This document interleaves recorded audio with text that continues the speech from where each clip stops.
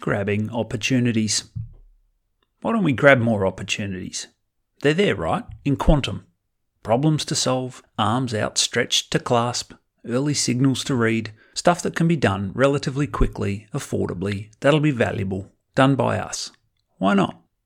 Maybe it's that we don't see them for what they are, because, to paraphrase Edison, they're dressed like hard work. Because we carry a metaphorical version of retinosa pigmentosa, progressively blinkered to anything in the periphery, just not seeing so sharply in the dark. Maybe it's to do with our decision-making sequences. First through the brain, what's the investment? And when that sounds unappetizing, we don't quite make it to, what's the payoff? Maybe it's the opportunity cost. To do A, I have to give up B. And we don't want to give up B, because B's nice, warm, comfy, and known. Maybe it's just because we're limited creatures. When our dance cards feel full, we feel that'll do.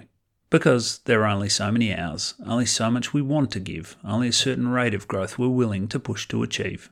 We all have a line beyond which we're lazy. Maybe opportunity appetites are curatable, nurturable, growable. Maybe it's a function of what we expose ourselves to, how hard we work to look at the farthest horizon and imagine what could be on it.